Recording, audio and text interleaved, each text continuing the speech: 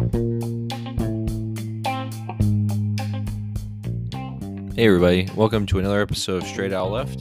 It is a beautiful Thursday evening. We've got a lot of MLB news to get to, from legendary pitching down in South Miami to a wildly successful team in Baltimore to a team in Toronto that unexpectedly canned their manager. So we're got a lot to get to. Let's hop right into it and stick around. It's going to be a good episode tonight.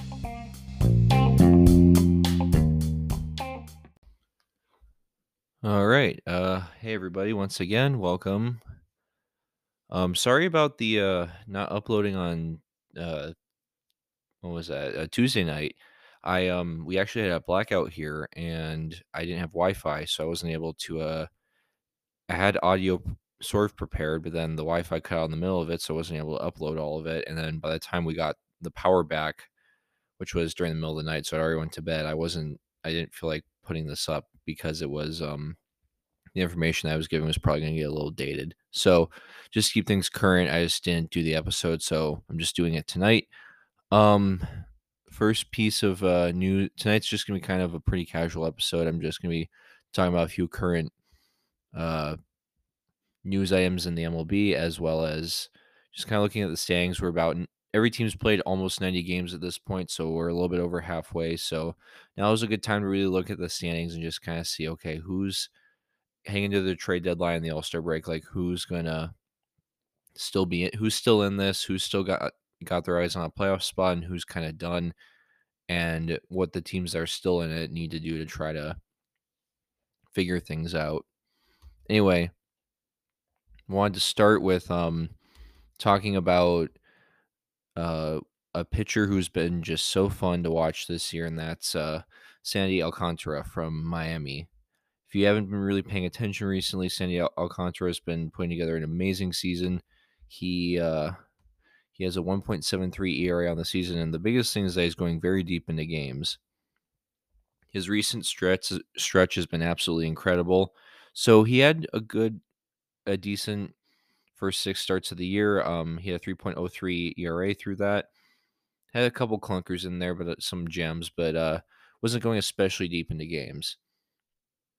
However, in his next 12 starts, so his past 12 starts, starting on May 11th with the an outing against the Diamondbacks, he's gone at least 7 innings in all of his starts, and in that span, he has an ERA of 1.24, which is incredible. So in the 12-start span, he has 94 and 2/3 innings, which is almost 8 innings per start, which we never see in today's MLB. The last time that a pitcher had more innings in a span of 12 starts was back in 2015. Clayton Kershaw, in a span from middle of July to middle of September of that year, he pitched 95 innings in 12 starts. So 2/3 or 1/3 of an inning more than Alcantara has. And Kershaw's ERA of 1.61 was a little higher than Alcantara's. So Alcantara's been as dominant as prime Clayton Kershaw. The thing is, he's not really doing it with the strikeouts. I mean, his strikeout rate in the span is about 7.5 per 9, which is not elite by any stretch of the imagination, but he's just been so good at getting soft contact. He has a 248 slugging against. So he's given up not a lot of hits, and when he does give up hits, it's mostly singles. He's not walking a lot of guys, and just not allowing too many base runners. His whip in the span has been cartoonishly low. Where's the whip? His whip has been well below 1, like down in the 0.8 range, I believe. Actually doing the math, it's about 0.76. There we go. But yeah, been so good. Not allowing too many base runners. He's getting very deep into games. So I'm just going to read off his inning amount from each start off the game log. So it started again on May 11th in Arizona. So it goes 7. And his next outing 8, then 9, 8, 7, 9, 7 and 2/3, 8, 7, 9, 8, 7. I think his best outing Well, according to Game Score, it is his best outing. He had an 88 score in his outing against the Angels on July 5th, which I watched. 8 innings, 2 hits, no runs, no walks, and 10 strikeouts. Practically just perfect. I mean, he's been going so far above and beyond what the Marlins could be asking from their ace, and I really hope he keeps it up. And the rest of the Marlins need to kind of get on his level. Like the offense needs to pick things up, and the rest of the rotation, well, they've been decent. There's definitely been some weak links like Trevor Rogers, and that bullpen's very, very shaky. So honestly, if I'm the Marlins here, I get galvanized by this amazing stretch by your ace, and I just say, okay, let's go for it. Let's try to support this guy. Let's make some trades. They have some young pitching that they could swap for some hitting. Like the Marlins have a surplus of young pitching prospects and depth, so they're in a position where they could offer some interesting farm pieces without ruining their farm system and their future plans and get some current value in return in terms of offensive upgrades. So, yeah, the Marlins should really they have the ace pitcher that they've lacked since Jose Fernandez passed away. They have some pieces in the offense. They got Jazz, they've got Soler, they've got Aguilar now, and Garrett Cooper, and all these guys have been producing as well as they should have. Cooper and Jazz have been, but some of the other ones haven't. But you've got something here for the first time in a very long time where the Marlins could actually make some noise, capitalize on this, and try to just get some exciting September and October baseball back to Miami, because we really have not seen that since 2003, and I don't count 2020 because that was just a weird year and they made the playoffs, but in a normal year they wouldn't have. Anyway, but yeah, Alcantara has been so fun to watch and such a good pitcher for the Marlins. All right, now the other fun story, if the I'm gonna say the most shocking story of the year. You could have said that was the Tommy Pham slap incident, but I'm gonna go for more of a positive shock here. And looking at how well the Baltimore Orioles have been doing recently, the Orioles are on a 10-game winning streak and are now 45 and 44. They are over 500, which is even more amazing when you think about the division that they play in. They're a game and a half behind Toronto as of tonight. Toronto just lost to Kansas City, so a game and a half behind Toronto for the last wild card spot. Well, I guess Toronto and Boston are tied, so game and a half behind those two. Holy crap! Where did this come from? Well, I mean, there's a few things. The offense has really gelled together. They finally have that young core has really formed. Adley Rushman has not been the best hitter since he's come up, but he's after a pretty bad start, he's actually been hitting fairly well. He has a 99 OPS plus on the year over 43 games with 4 homers, 14 doubles, and 13 RBIs. So, the offensive numbers are solid. I'm gonna pull up his game log here actually because I know he got off to a pretty rough start at the plate, but then since then things have picked up. All right, looks like he kind of got hot here. So if you take out his first 15 games where he only hit 143 in his past 28 games, he's hitting 258 with an 861 OPS, all 4 of his home runs, and 13 doubles. So in 28 games, he has 17 extra base hits. So yeah, he's really starting to make things happen at the plate, and he just seems to bring so much energy to the field. He's always super excited when he's behind the mound. He loves just talking up his pitchers, and whenever they win, he goes up to shake Lopez's hand. He always looks so excited. Um, Mountcastle and Mullins and Santander and Mancini and Hayes have all really gelled together. Some of them kind of been hot and cold at different points of the year. Like Hayes cooled off after a really solid May, but Mountcastle's been amazing recently, and Mullins after a slow start has really rebounded. Honestly, if I'm the Orioles, I don't know if you trade Mancini. I think now you shouldn't buy at the deadline, but maybe don't sell off everything for more prospects. So keep what you have right now and just kind of let it ride out and just show like, okay, hey, we've got some stability here and we've got a group of guys that are gelling together. Let's keep it going. So yeah, that's what I think. If you look at the Orioles, they're a turning point. again in June, they bottomed out at 14-24 after a loss to the Yankees on the 18th. Then on the 19th, they walked off against the Yankees, and then including that win, since that kind of rock bottom point of 14-24, they are 31-20. So playing about 97, 98 wins pace for a whole season. That's good. I mean, you can't sneeze at that. They have the 8th most runs of all the American League teams, so pretty average offense. They've got 8th home runs. The batting average is kind of low, but they're very opportunistic and definitely a lot of that compared to where they were at the beginning of the year. They had a pretty bad offense, so the offense has definitely rebounded a little bit over this stretch of recent success. Pitching, 7th in ERA. Not a lot of strikeouts though. Second to last in the American League in that number, but average pitching staff in terms of preventing runs and average offense in terms of scoring runs leads to an okay baseball team. And Baltimore will definitely take an okay baseball team at this point. Like the Orioles could have lost 100 more games and no one would have cared. But the fact that they're doing so well is really awesome. Jordan Lyles has been solid at eating innings for them. Tyler Wells and Spencer Watkins have both looked good at times. Dean Kramer's been really good.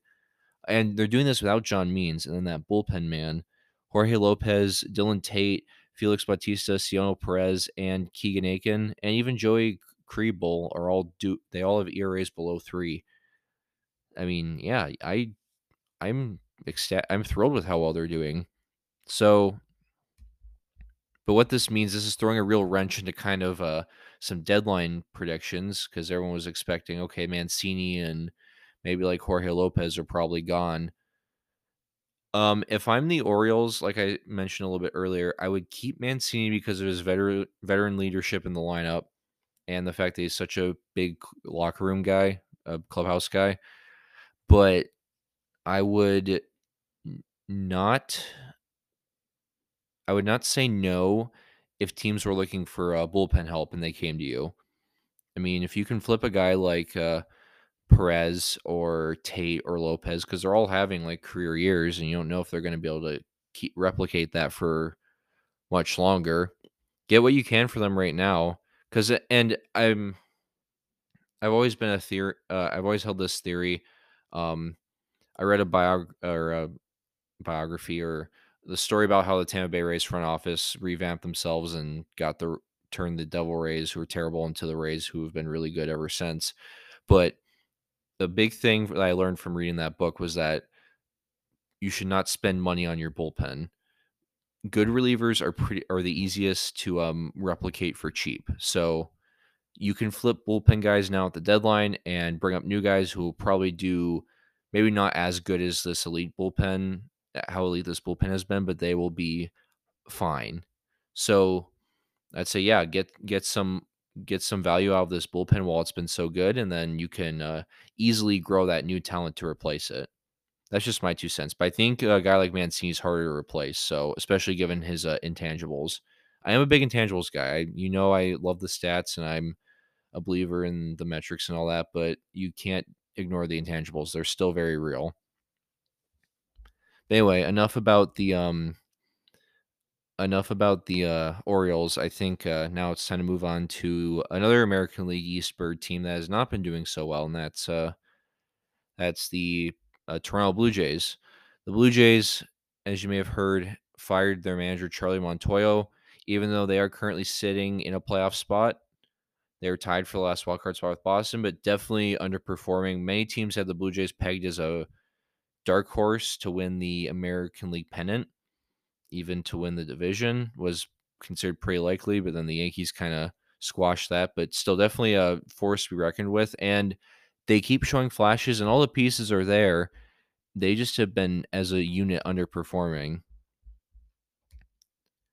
Their offense is 4th best in terms of runs scored in the American League, but the pitching is 10th or 6th worst. So not great on the pitching side. Now, Manoah and Gosman have been amazing, and Ross Stripling has stepped up really nicely. But Ryu is out for the year. Kikuchi has been pretty bad, and he is hurt now. and Barrios has been really ineffective, and he's been hit really hard at times. He has a 5.38 ERA, which is not what they were hoping for. And the bullpen outside of Jordan Romano and an aging David Phelps and a funky Adam Simber really is not that good. They do have Tim Meza, and he's pretty good, but there's a lot of question marks there. So the Blue Jays at the deadline, definitely if they want to, unless they believe that their current group just needs a fire line under them, at the deadline, they should definitely be looking to acquire some bullpen and maybe some rotation help. I mean, the offense is fine. Kirk, Guerrero, Espinal, Gurriel, Springer, and Hernandez have all been hitting really well. Bichette he's been kind of hot and cold this year, but he's been fine. Chapman, the offense isn't quite where he'd like it to be, but the defense is really good. They could use a more consistent DH, maybe. I don't know if that's a Zach Collins or Kevin Biggio's the answer there, but yeah, they wound up firing Montoyo. I feel like there was definitely something that happened though because they did extend Montoyo before the season, so he was going to be their manager through 2023.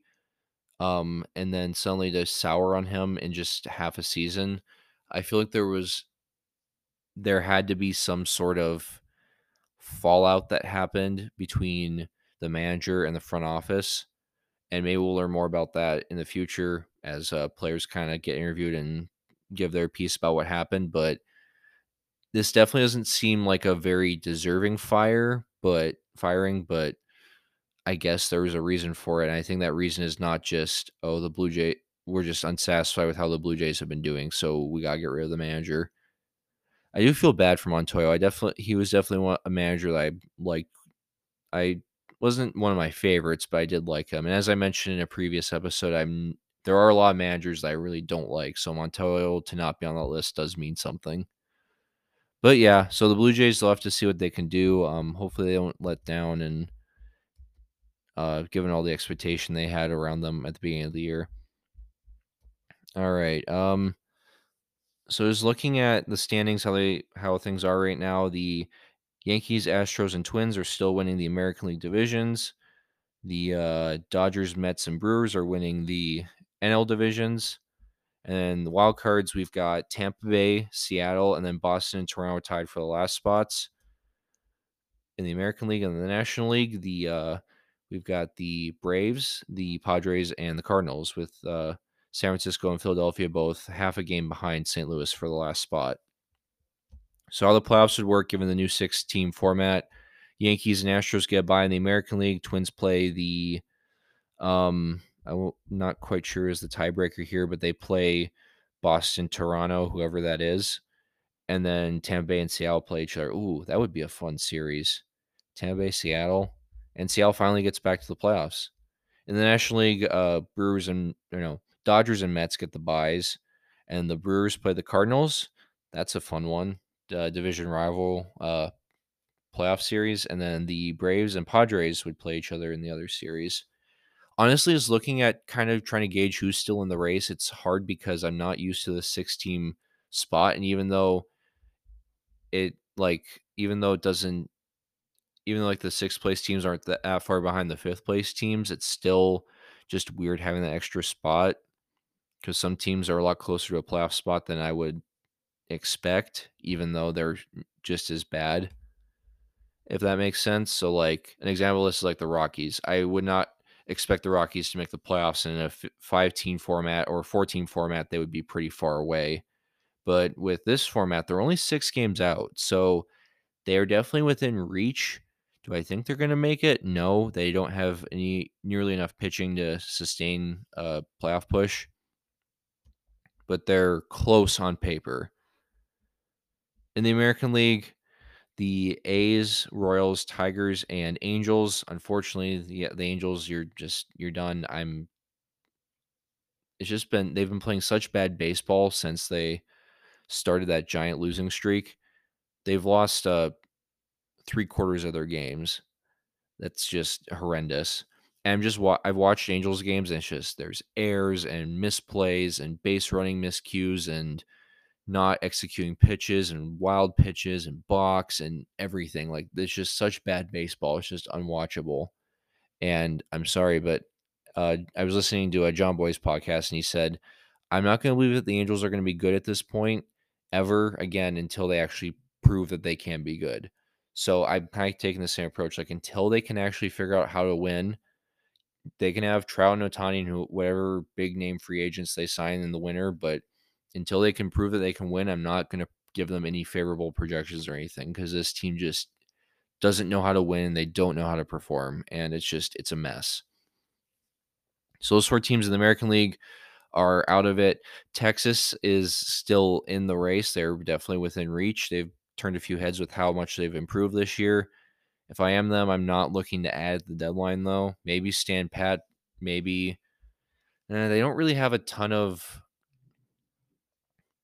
amazing trade candidates because they have most of their big players are locked up in long-term contracts. So there's no one they're really itching to move. So maybe just stand pat and kind of just let the year play out. And the on-field product is watchable enough. So no need to shake things up, and people do know that you're building for the future. So in a couple of years, then the idea is that you'll have a competitive team with anchored by Simeon and Seager. The White Sox, they're on a 3-game winning streak now. Maybe they're finally going to turn it around. I don't know. It's still not been good in there, and honestly, Tony La Russa should have been fired a long time ago. Montoyo is not the one that should be fired here. If you had to fire an AL manager right now, it has to be La Russa. Ozzie Guillen, and Ozzie Guillen isn't the most quotable person because he's Ozzie and he said some interesting things in the past, but he does like pregame and postgame shows for the White Sox on Comcast Sports Chicago, whatever the network is called, and he was talking about how in his Aussie way of the broken English and all that, he was like, Tony La Russa, I love you, man, but you sit in the dugout and look like you'd rather be somewhere else. And it's true. La Russa looks like he does not want to be there. It's becoming pretty apparent that the White Sox are not a fundamentally sound team. They make constant fielding miscues and base running blunders, as evidenced against that with that series against the Twins about a week back. But yeah, the players don't seem to be buying into the team. I feel like there's a lack of locker room chemistry there, and yeah, they've really got to figure things out. And if their pitching staff has definitely been decimated by a few injuries and a lot of ineffectiveness, so if they have young talent to spend, they should try to shore up that rotation and that bullpen because they both need it desperately. Because Giolito and Lynn have not been good, and it's sad because Cease, Kopech, and Johnny Cueto's come out of nowhere. Those three have been amazing. So if those were your back end guys, you'd be all set. But the two guys you're expecting to carry the rotation, Lynn and Giolito, have been terrible. So go figure. Guardians, they're in the race. If I'm them, I don't know if they can afford to trade to buy at the deadline. Um, they definitely aren't going to. They might sell. They might be sellers. They might be trying to build for the future here. I'm going to do a video where I go more in depth into this, but just kind of gauging where we are right now.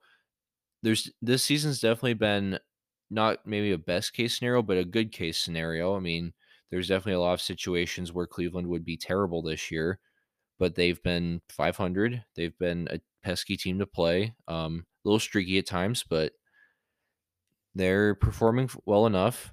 Whether or not they keep things together or they ship everyone off at the deadline, or not everyone, but a lot of people. Ramirez is staying, so that's good. Happy for him. Yeah, so those teams, those are kind of the contending teams in the American League. And then nationally, I feel like there's a lot more teams I can write off. Washington, Cincinnati, Chicago, Pittsburgh, Arizona. Yeah, I just don't see Colorado making the playoffs. They're close enough, but I'm not seeing it. They don't, like I said, they don't have the pitching and their lineup isn't good enough to overcome it. Miami, like I said when I was talking about Alcantara, I think this is the time where they trade. You got to trade and buy at the deadline. Sacrifice a little bit of your pitching prospects. They have a surplus of it, so they can afford to go out and get some bats and maybe some bullpen help, talk to the Orioles. Get Lopez or Tate or Perez over here, and get that bullpen anchored so when Alcantara pitches 8 innings, the bullpen doesn't blow it. Philadelphia, they're on a 4-game losing streak right now. They're in a little bit of a slide. Losing Harper, as I said, really stinks. If they can just be treading water when he gets back from the IL, that could turn them around and get them into the playoff spot. So if I'm them, I definitely don't panic at the deadline. I don't know. You can try to add some. Yeah, maybe Dombrowski's just going to wow us and bring in a third baseman or another outfielder or another elite reliever. The Phillies bullpen has rebounded quite a bit recently, so um, you could they could just try to add to that and ensure that it stays locked tight, and then just stay treading water when Harper gets back, and they have a chance to get back into the playoff race. San Fran, it's kind of interesting. I feel like the Magic's run a little bit, although they have been absolutely decimated by injuries. Their players have spent a ton of time on the IL. So, you know, um, they're close enough. They're only half game out, and they could definitely catch fire. And once some of their guys get back, they could start to kind of gel together and make some noise in the NL West. That NL West could definitely get very tight down the stretch because the Dodgers are showing that they're not quite in. Until a little bit ago, they were showing, that the Padres can kind of keep up with them. Over the Dodgers are 9-1, they're past 10, whereas the Padres are only 3-7. So that's also giving Atlanta a chance to shoot past the Padres for the top wildcard spot. But yeah, man, that NL West is going to get really interesting. I'm glad the NL East is finally starting to live up to its potential because when it was just the Mets and every other team was in a tailspin, that was kind of embarrassing, especially since I picked them to be that division to be the most competitive. My reasoning for that was that I didn't think the Nationals were going to be terrible. I thought they were going to be bad, but I was like, like maybe they'll get to 70 wins, like maybe they'll lose like 95 games, but not like this where they're on pace to lose like 110 at this point. And yeah, that was the reason I picked that over the AL East because I said Baltimore's going to be absolutely terrible. And lo and behold, Baltimore is in last place, but has a over 500 record. So go figure. Baseball's crazy. But yeah, so that's just kind of some little bit of looking at who's on the outside looking in and what they can do to try to push forward. And later on, as we get closer to the deadline, actually not too close because I don't want to make this video after trades have happened. But talking about like what teams are going to buy and sell at the deadline and what the buyers should be looking for, what they should be trying to add. So that'll be interesting. It's going to take a little bit for me to research all that and get that all together. But maybe I'll try to have that out either this weekend or next Tuesday. And hopefully with no more college visits from college buddies coming up or unforeseen blackouts, the upload schedule should stay pretty normal, but we'll have to see.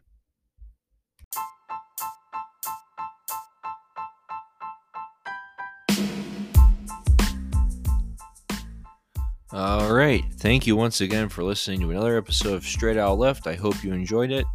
You can find this podcast on Spotify, Anchor, Google Podcasts, Apple, and many other podcasting platforms. Just make sure you give it a 5-star review or follow it or do whatever you got to do to make sure it shows up in your feed.